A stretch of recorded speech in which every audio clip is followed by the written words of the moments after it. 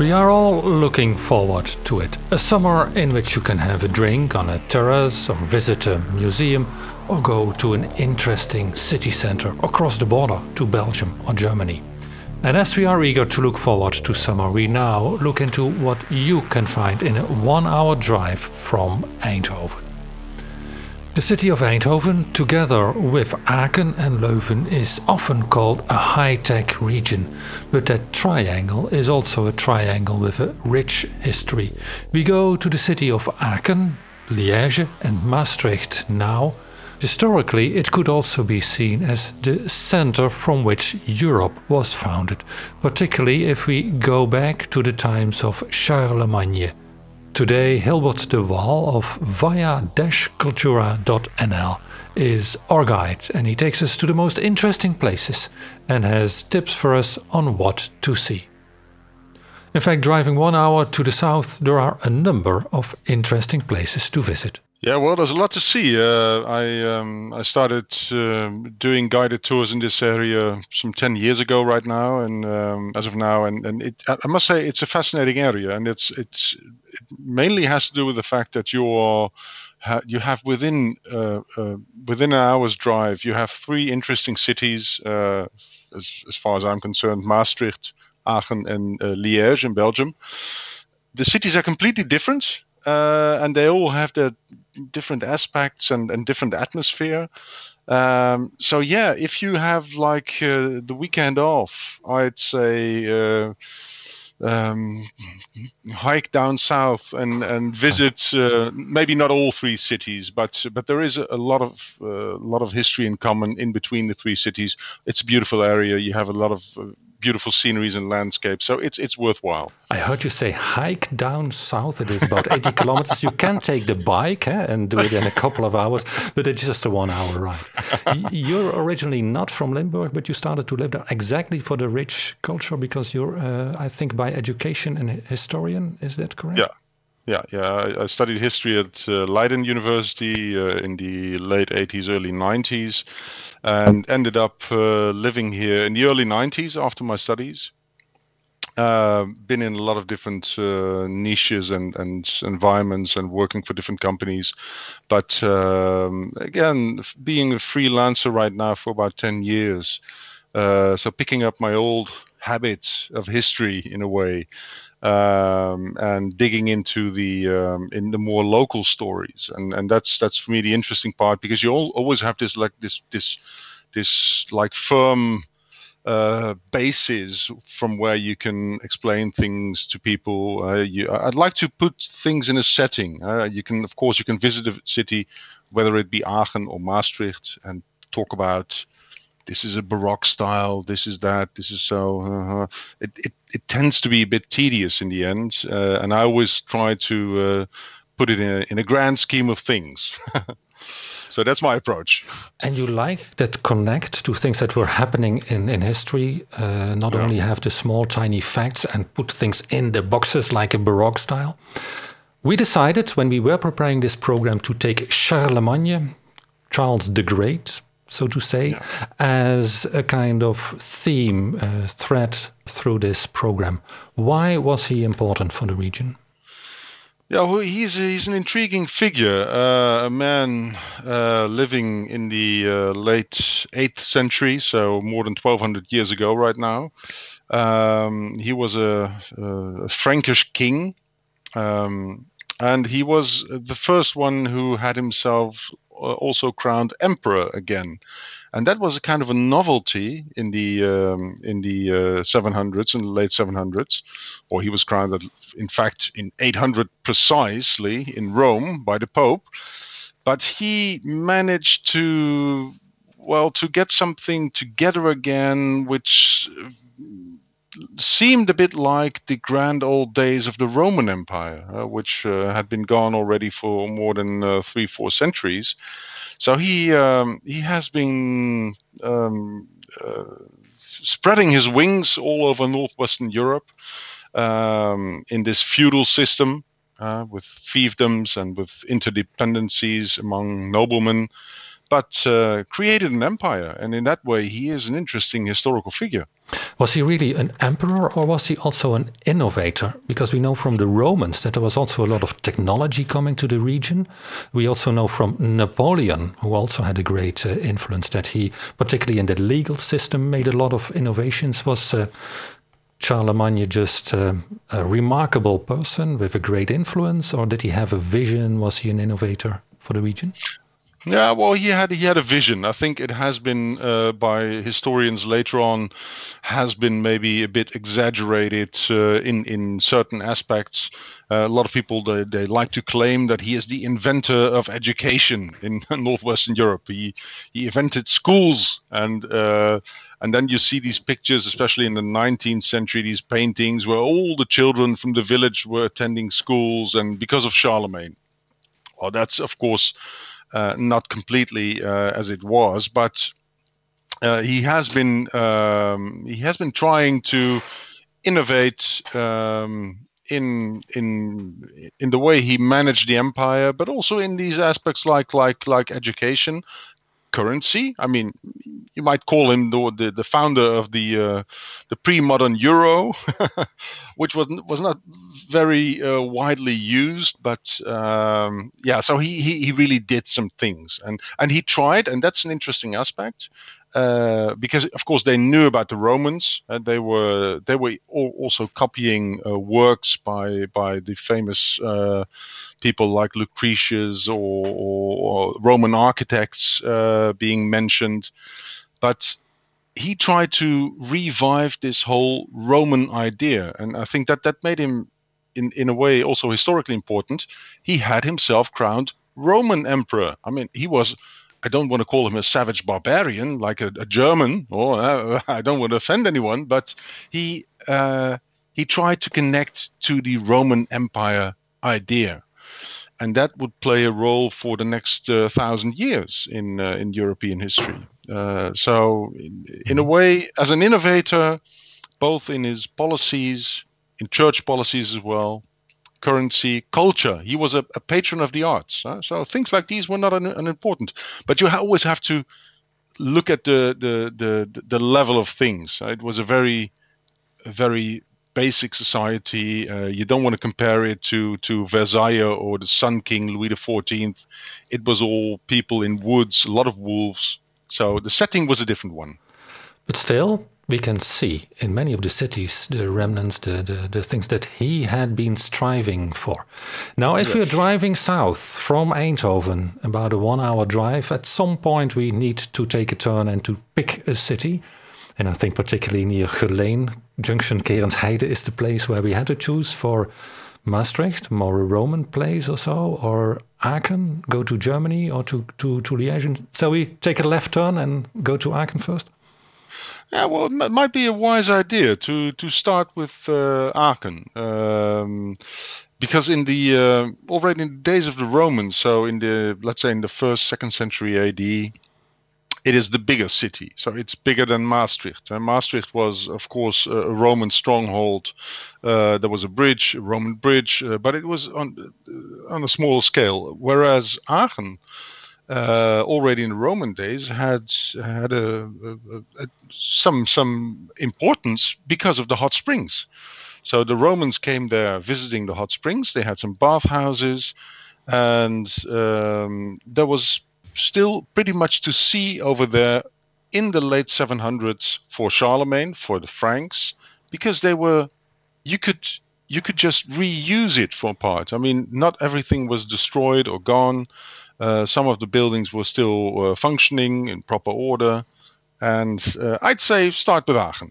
Start with Charlemagne, where he was really the man in the center of his empire. It's good to see that Aachen was the largest city, whereas what I learned at high school is that in the ancient cultures, being along a river was very good for trade. And certainly Maastricht, Liège could easily beat Aachen, but still, do the springs beat the river the most? It's a good question, and it has startled historians for centuries in a way, because as you say, the proper setting would be on the banks of a river. It would make trading more easily. You could move swifter from A to B.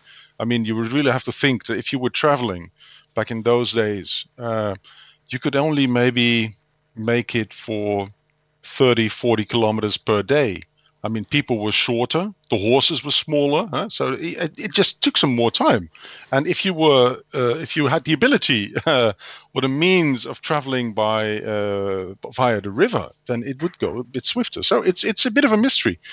But a lot of people they always hint upon the meaning of the hot springs. That he was particularly fond of it. Maybe he had some problems with arthritis.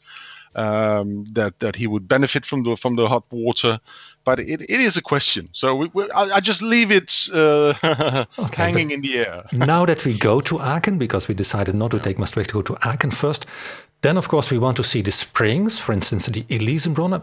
And my first reaction would be, it just smells. It smells, yeah. It smells awful. It's the smell of rotten eggs. There's a lot of sulfur in the water. It's a bit too high on arsenic as well.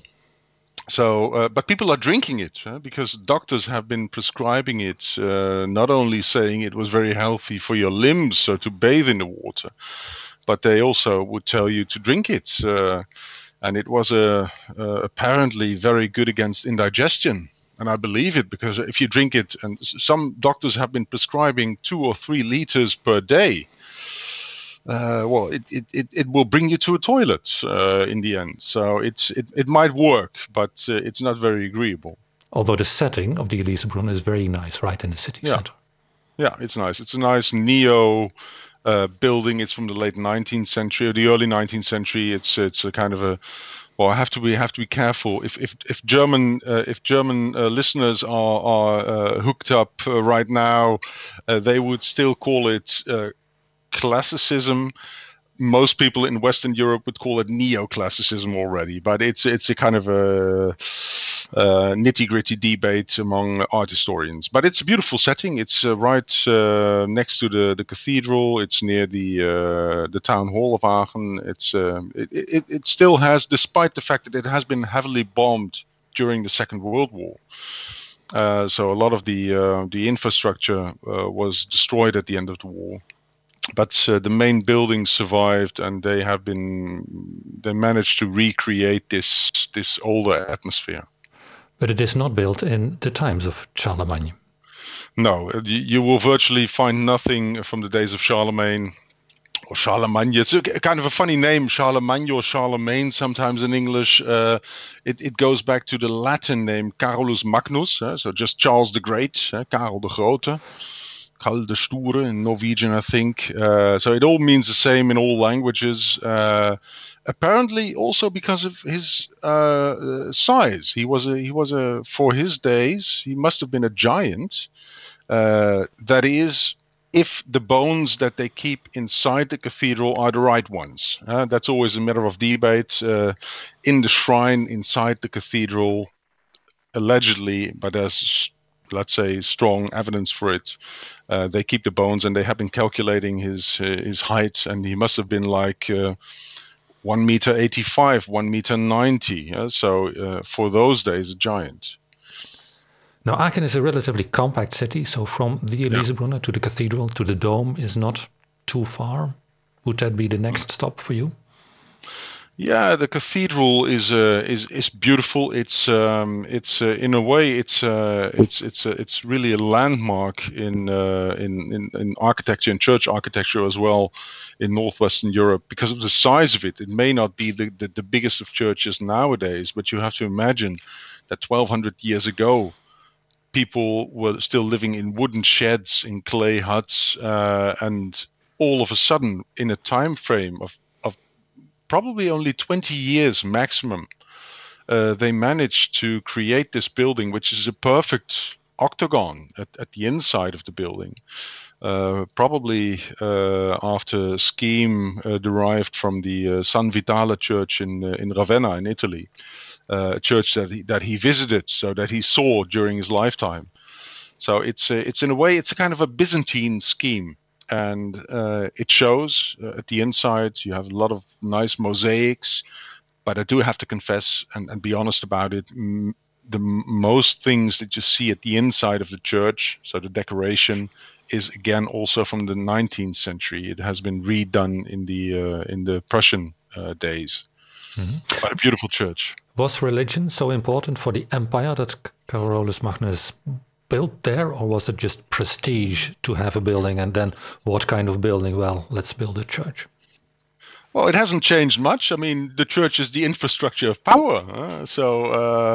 And I think that's what he really saw, that and that's something you have to keep in the back of your mind always, that in those days, a lot of people were still pagan. I mean, in these bigger settlements, you would find Christians, and there were bishops in Cologne, in Maastricht, Tongeren, or in Mainz. But a lot of people in the countryside, they were still adhering to their old pagan beliefs, and especially if you came a bit further to the east. So the church was a means of not only of Christianizing people, but also making sure that you have strongholds, that you really have an infrastructure where you can educate people in the new religion, of course, but also convince them that Charlemagne and the kings were, well, it's almost like the Pope nowadays, like God's representatives on earth. The same goes in a way for these medieval kings. They were being regarded as such in a way, and of course the church was important. Yeah. Are there special things to see, special things to take care of, things that you must see when you go to the church? If I remember correctly, there is a story about a wolf. There is a story about a wolf. Well, for me, it's one of the most interesting aspects of the church are the two huge bronze doors. They are giants. They weigh 2,500 kilos each. And the fact that they managed to cast these in bronze back in those days, and they have been cast in Aachen, it is known, it has been certified in a way, is a miracle, because, well, of course, I'm an historian, so I wouldn't know anything about casting of bronze in any way, but 2,500 kilos back in those days must have been a huge effort. And within the decoration of the doors, you can see, well, you would expect maybe a wolf's head. In fact, two lions' heads, but they call them the wolf's doors. And allegedly, there's a story about the devil visiting Aachen as the church was being built on the orders of Charlemagne, and they were lacking funds. It's again a very modern theme. You never have the proper budget to end your project. And the devil promised to finance the whole thing, that on one condition, that if the church was finished, that he would have the possibility to grab the first soul who would be entering the church. So he would be waiting inside the church on the day of the consecration, presumably in the year 802, as the church was being consecrated. And but he was being tricked. So it's a kind of a... Because that must have been a dilemma, because this big emperor wanted to be the first one who goes inside. Yeah, well, the story goes that a lot of people knew about the devil waiting inside already. So as the people were gathering in the courtyard in front of the doors, then all of a sudden it turned out that nobody was really very fond of going inside. They all tried to shove the other one inside, say, well, no, after you. But they all knew the devil was inside, and that's how the story eventually ends. They caught a wolf in the forest, and that's why they're being called the wolf's doors, and they shoved in the wolf. And the devil, he saw a shade coming in, and he thought, oh, that's my first soul. And he didn't pay attention very well, so he threw himself on top of the shade, ripped out the soul, and only then saw it was a wolf instead of a human soul. And so he was very disappointed, but it was all according to the details of the contract. So it was his own mistake. So he, it's a sad story for the devil. But that's why they still call the doors the wolf's doors. And it tells us how magnificently brilliant the emperor was in organizing things. There must be more in Aachen than just the Elisabrunnen and the Dome. There is more. If you visit Aachen, maybe you want to have a break after visiting the cathedral, the Dome. You can always just hang around in the students' district. I would strongly advise to go see the Pontstraße. pont, bridge in French and Latin as well, pontus. The Pontstraße is the heart of the students' district. There's a lot of students. They, as you will be aware of, they have a very big technical university. It has a university status. Over 50,000 students nowadays. So that's really good for just finding a small restaurant or drinking a beer if that's allowed again. And then maybe after lunch, you could consider visiting the town hall, which is also not far away from the cathedral, from the dome, which goes back to the days of Charlemagne as well. So it was like his royal hall, meant for visitors to impress. So it was not a palace, not in a way that he would have been sleeping over there, but it was like a reception hall. And on these old foundations, they have been recreating a building in the 14th century, a Gothic town hall. But the walls, the foundation is still the same as the one from the days of Charlemagne. So if I understand correctly, Hilbert, Charlemagne is actually a very modest king. He was a modest king, but he had strange connections. I mean, I think a lot of people, let's say in the East, if you go back 1,200 years in history and you would move down south a bit towards what now is Istanbul, the capital of Turkey, in those days Constantinople, the heart of the Byzantine Empire, a city maybe in those days with well over 1 million inhabitants. And if you compare that with Aachen in the days of Charlemagne, maybe maximum 1,000, 1,500. That was your northwestern capital back in those days in northwestern Europe. So I think there was a lot of laughing in Constantinople, but also in Baghdad, the Caliphate of Baghdad. And the thing is, we know that Charlemagne had connections with them, not only with his co-emperor Christian emperor in Istanbul, what now Constantinople, I mean, but also with Baghdad. We know that envoys from Baghdad arrived, and one of the strange gifts that Charlemagne received from the Caliph of Baghdad was an elephant. So it was handed over alive in the year, I think, 802 or 3. And it's on record. I mean, it's mentioned in independent sources. So we know that he had a nice gift from Baghdad. And what did he give in return? What did Aachen have? It's a bit of a disappointment maybe for the Caliph of Baghdad. Rumor says that he sent back some a bottle of water. A bottle of water. yeah, that would have been maybe something from. But there's talking of Frisian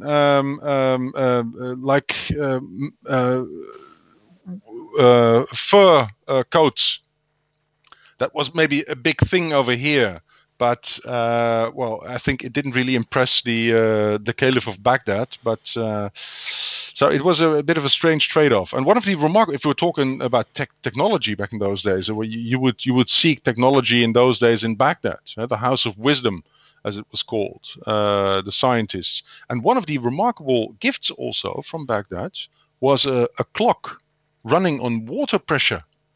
Well, nobody ever saw anything like it over here. You can understand, you can imagine. So that was a strange gift as well. So, okay. But he didn't do any military campaigns or he didn't wage any war, basically. Yeah, well, he has been waging war, but the only thing, even if you talk about waging of war back in those days, you have to see it on a different scale. Let's say your average army back in those days, if he would be on his summer campaign. And it could go into southwestern France, maybe even across the Pyrenees into Spain, but also in the direction of Hungary. So we know of these expeditions. But then your average army was consisting of maybe 200 warriors who could afford a sword and a lance and maybe some kind of body armor. And maybe 1,000 farmyard boys, just teaming in. So that was your army back in those days on a different scale. But it was campaigning all year around until Christmas time. Then they would go into retreat, and they would wait until after Easter, and then they started, hitting the road again. It's interesting Plundering, that we pillaging. still see that as the foundations of Europe, because that's how he's often been seen. But Yeah. I guess Aachen was not the only place that was relevant for him. No. The thing is, we know towards the end of his life, he has been staying a lot in Aachen. The last 20 years, he was. We can just check on the records. It has been inscribed, but we know that in his early days he would be traveling around a lot, and the king didn't have a real fixed residence. So it's not like nowadays, or later on, like with Versailles or Schönbrunn in Vienna, these big palaces where the king would always be. It was just you had to be visible, huh? So you had to move all across the empire to make sure that you could speak justice, you could sort out all kinds of feuds in between noblemen, your local noblemen. So it was important that you would be traveling around. And one of these other places, for example, near Liège nowadays, near Belgium, near Liège in Belgium, in Herstal, was also a place where Charlemagne stayed. We know he was in Maastricht. We know he was in Nijmegen, Paderborn, Ingelheim. So he was traveling around quite a lot. Steven, you have been traveling around in the southern part of the Netherlands as well. I'm not sure whether you have been to Aachen. Would you typically go to Maastricht first, or shall we move on to one of the other cities that are worth to visit? Of course, I always like to play it safe. So if I've never been to either cities, then I would first go to Maastricht. Especially during Corona times, I think a domestic destination is always the safe choice. But having been to both places, I really enjoy both cities. I think every city has its own beauty and has its own uniqueness. But for Maastricht, I would rather think of the Romans rather than of a great influence of Charlemagne. Yeah, the people in Maastricht, they are very proud of being able to say that they inhabit the oldest city in the Netherlands. At least that's what they claim, and they have some good reason for it. But it means that since the days of the Romans, and they settled down on the banks of the River Meuse, built a bridge and had a stronghold over there on both sides of the river. A lot of people who are familiar over there will know that you have the area called Wiek on the eastern banks of the Meuse River, and the larger part of the old city center is on the western bank. But Wiek is derived from probably from the Latin name of Vicus, which was being used to designate a city or a stronghold or, let's say, an urban settlement. So probably the name Wiek in Maastricht goes back to the Roman days. And it stayed important until the 4th century. They had a famous bishop, Servatius. The biggest church of Maastricht, the Saint Servatius on the Vrijthof, is named after a late Roman bishop, presumably originating from Armenia, but yeah. The Servaaskerk, Servatius on het Vrijthof, is one of the famous churches in Maastricht, but I guess it's not being built during the times of Servatius. No.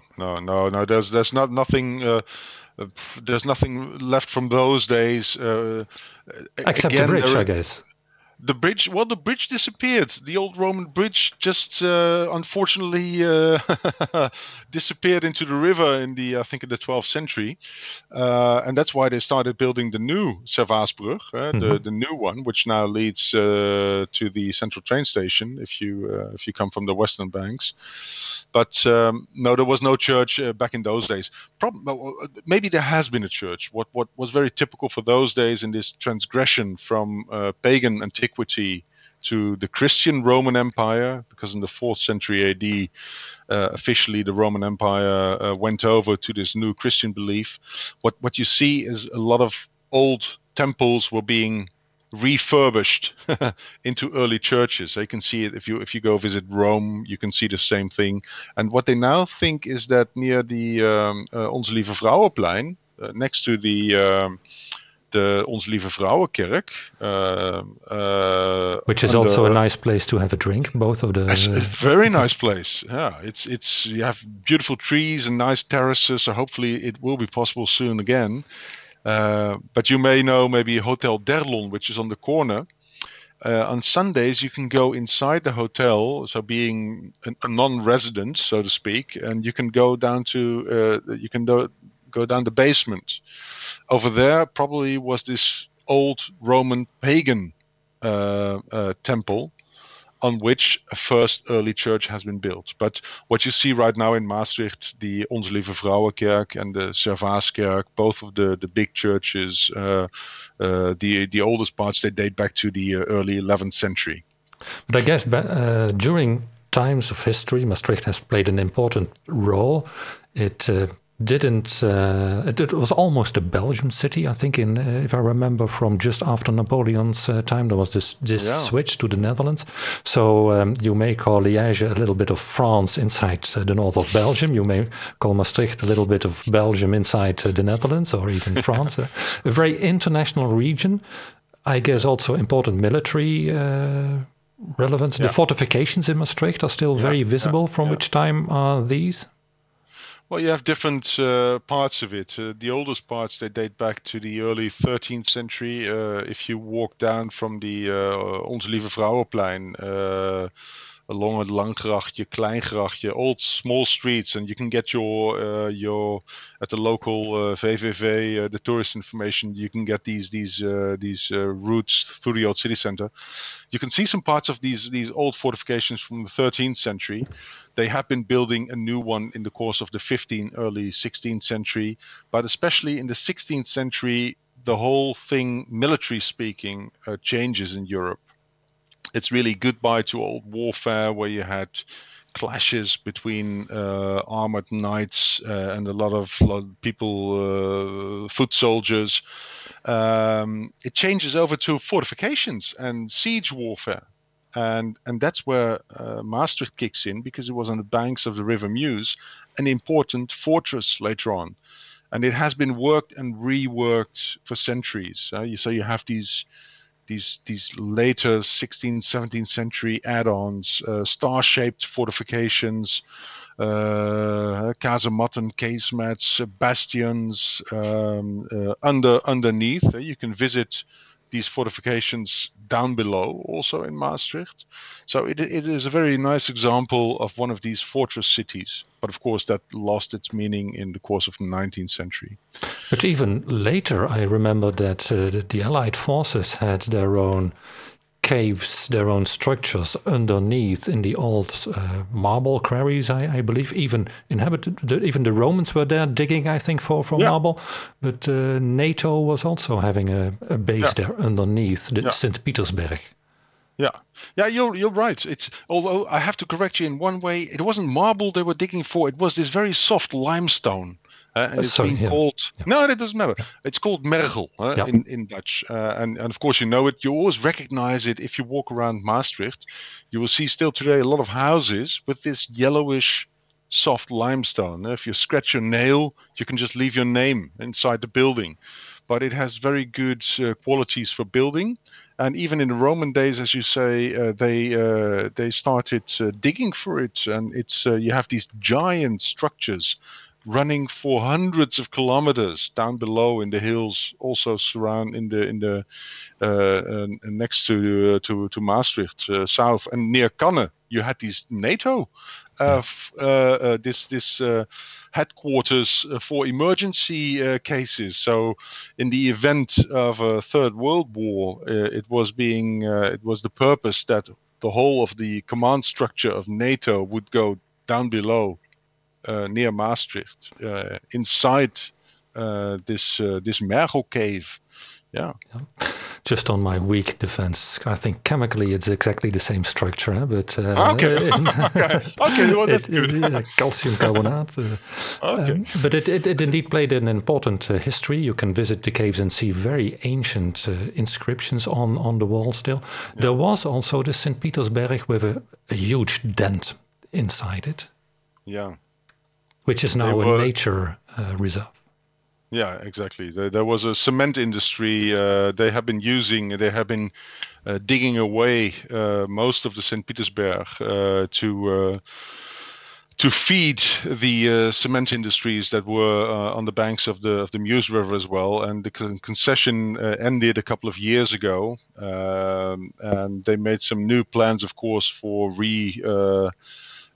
redesigning the whole area, and it's now a very attractive and very beloved place to just hang around. There was even some time a place where you could swim, but it's very popular with people going for a hike or going on a mountain bike tour. Beautiful scenery. And we almost reached the Belgian border at that moment. Yeah. So then there is another city also on the river, the Meuse, the Maas, which is Liège. Mm-hmm. I remember that from industrial settings, coal mining, heavy metal, not the music, but... blast furnaces, like the old style, old school production of steel. No, indeed, I think a lot of people will have not very fond memories if they think about Liège or Luik, as it's called in Dutch. Many people remember it from the 80s when this was the place to cross as soon as possible before the traffic jam started, and then travel south. It was the only opportunity to head on for the southern France. So you would have to cross over Liège, and there was no way of going around. So you would be crossing the city, and it was a dirty city. A lot of So that really gave it a bad name, and in a way, of course, it still has many sides to it. You can still find very ugly parts. But the thing is that in the last 10, 15 years, there has been a kind of almost a reassessment of what is beautiful or not. And a lot of people, they now cherish this old industrial heritage, which you can still find today in Liège. So if you, for example, if you dig photography and you like black and white photography, go to Herstal, go to Seraing near Liège, where you see the old industry buildings, the blast furnaces. So that gives it a very international atmosphere as well, because already in the 50s and 60s, even before a lot of migrants came from Morocco, from Turkey, we see that all across Europe. In the 50s, you had a lot of people coming from Greece, from Italy. So you still have very strong communities within Liège, which gives it a very international atmosphere. And that strong industrial feeling is still very present there, which is different from some Dutch cities where just very modern buildings are just put next to it, by which the old the buildings are crumbled away. That's not the case in Liège, where it is in its full historic strength. It's full of historic strength, although it's always a matter of taste. I mean, what I like doesn't necessarily have to be what the other one likes, and what you see in Liège. But in a way, it's almost like funny. You see these changeovers in architecture. I mean, you see the ugly mistakes from the 60s and 70s also in the lining of buildings, in the lineup across the river. There's a beautiful view from a hill, an old military base, and if you look down, you see the municipality building, which is just a block. Yeah, it's a block. That's the first thing that I would use some force to get rid of it. But as you say, if you're standing on top of the hill, the Citadelle, La Citadelle, they speak French over there, so that might be a bit of a drawback for a lot of people. But don't let it scare you off. because you have beautiful areas, and especially the one you just mentioned. If you climb the hills to the citadel, and the area lying down the slopes of the hill, it's beautiful. A lot of restored buildings, new small enterprises, restaurants, a lot of design. So they do have good taste, and ever more the old historic city center of Liège is becoming ever more agreeable. What would characterize Liège most? Because the city itself also advertises with the city of beer lovers, a city of fashion and design, but then maybe design in a different meaning as we would connect to it in Eindhoven. I think I think a lot of people in Liège themselves are struggling with that issue as well. They have been developing plans, and they have been effectuating them as well, with grand scheme architectural things, like you may know the train station of Guillemin. Just south of the city center, which has been designed by the Spanish designer, the architect Santiago Calatrava. Calatrava is a name in the Netherlands as well. I know there's somewhere in near Hoofddorp, there's a bridge which has some rust problems, also designed by Calatrava. But it was a project of hundreds of millions of euros. But it's an icon in the city now. Even for photographers, it's a must go. Eh? Yeah, it's beautiful. It's really one of the most interesting points of interest, and in a way, although it's a bit off from the old historical city center, I think that's always an attractive thing to discover a city. Is not only stay in the historical city center and do all the things, go to the museum, go to the church, but go on foot, go from the old historical city center to the Guillemin Central train station. It will you will need 35-40 minutes, but you get to know the city, and you get to know the interesting aspects of a city. The small cafe, a place where you can get the best French fries. I know they claim in Maastricht that they sell the best French fries at Rijts, and I don't want to offend anyone again, but Liège is full of places where you can get the best French fries, so it's Flemish fries, they call it. Yeah, Vlaamse frieten. Yeah. Well, don't say Flemish in Liège; they will kill you. But you have to be cautious. That's of course always the language issue. There always has been a strong division between the French-speaking Belgians and the Flemish, Dutch-speaking Belgians. And in the 19th century, as you were telling Jean-Paul about the industry, in the 19th century, the rich, prosperous part of the country was the southern part, the French-speaking part, because that's where you would find all of the heavy industries. They were making the money over there. And in Flanders, it was the simple peasants. And of course, in the 20th century, I mean, after the Second World War, and especially in the last couple of decades, it shifted completely. Now it's the other way around. All of this is very interesting because I didn't know about all of this. And while we've been talking, I've been also browsing on the internet as well. And I find out that actually Liège is actually Belgium's third largest town. After Brussels and Antwerp. So I think it's probably one of those most underrated cities as well in Europe. Yeah, it is. It has, I think, the let's say the Liège, maybe not the city itself, but the whole urban surrounding is like over 500,000 inhabitants. And I think that's also the interesting part for, let's say, if we're talking about all three of the cities. I mean, where I live really, you could pinpoint it in between Maastricht, Liège, and Aachen. But if you draw a circle of 100 kilometers around where I live, then you have an urban setting which has more inhabitants than the Randstad. Because you will get Cologne inside, you can get parts of the Ruhrgebiet, Aachen, Liège, Eindhoven, Leuven. So it is also a place of huge opportunities, I think. And in a way, that's a bit underrated.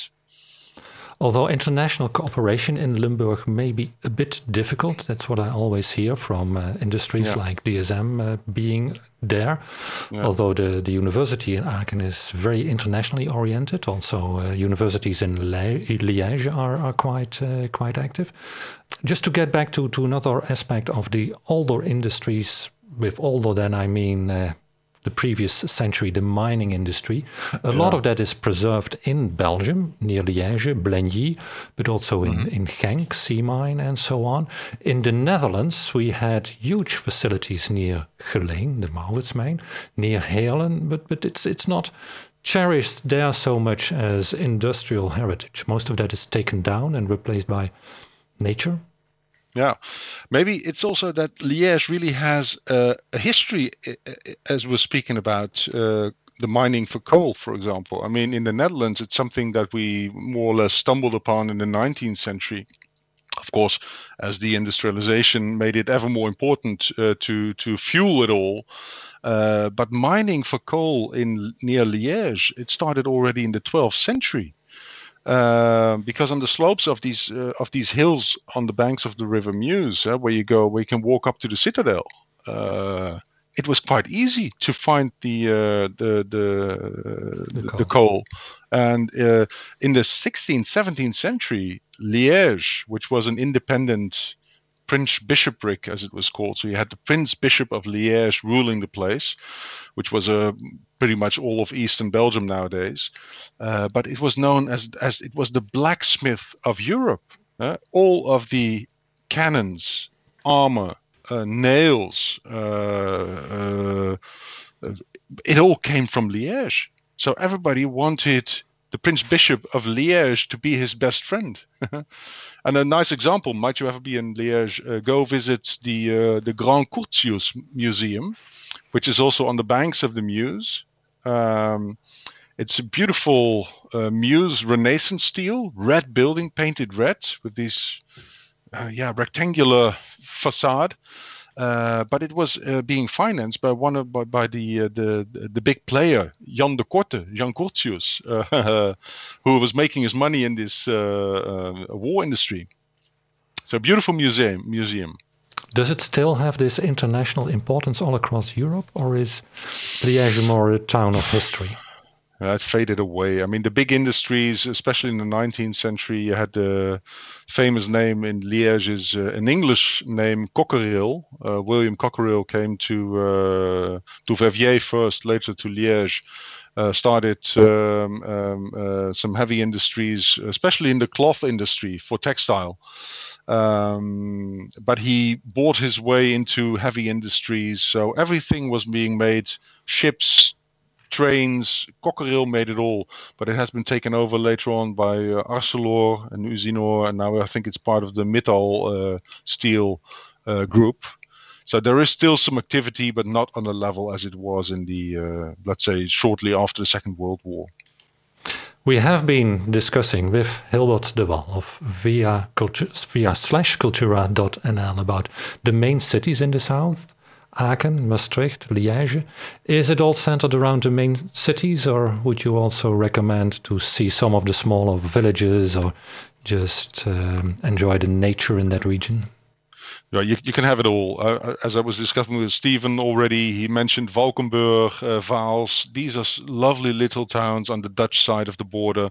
You can go to Verviers, or on the Belgian side to Eupen, which is interesting as well, because there is a small German-speaking minority in Belgium as well. It's officially the third language, and Eupen has its own parliament. You can visit it. It's interesting. I can recommend it.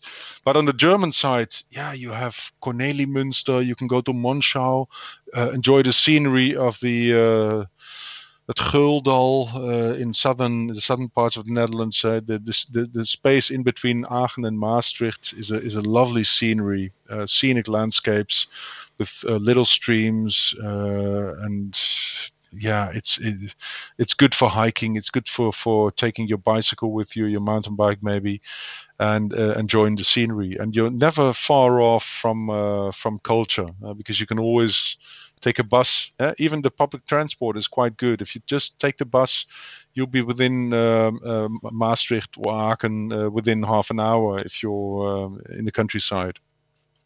And it may even be a good place to take a bike. Famous tours we have, the Amstel Gold Race every spring, not in Corona times maybe, but it is a very famous place for sports, for hiking, and enjoying culture. Yeah, indeed. I believe you must be looking forward to summer. At the end of COVID and the start of summer, that's what I'm longing for. What are you doing as a city guide in Corona times? Just hoping that you can guide people and preparing nice stories? Yeah, preparing nice stories, that's part of it. So I'm planning with my colleagues to see what we can do once it all starts to be back on track again. And for me personally, I had the fortune of having some projects in other parts, in the central parts of the Netherlands, which more are in line with my history background, working for some interesting parties. So I had luckily, I had some backup facilities. We wish you success in the coming period, and I'm pretty sure that with your guide we can find a lot of interesting places. Thank you for being present here on Radio for BrainPod and advising us for where to go. I think this hour has been almost as long as the drive time to go south, although by now you must have made the choice at the junction Kerensheide to go to Aachen or to go to Maastricht, Liège, or one of the other places. Yeah. Thank you very much, Hilbert. It has been my pleasure. Thank you.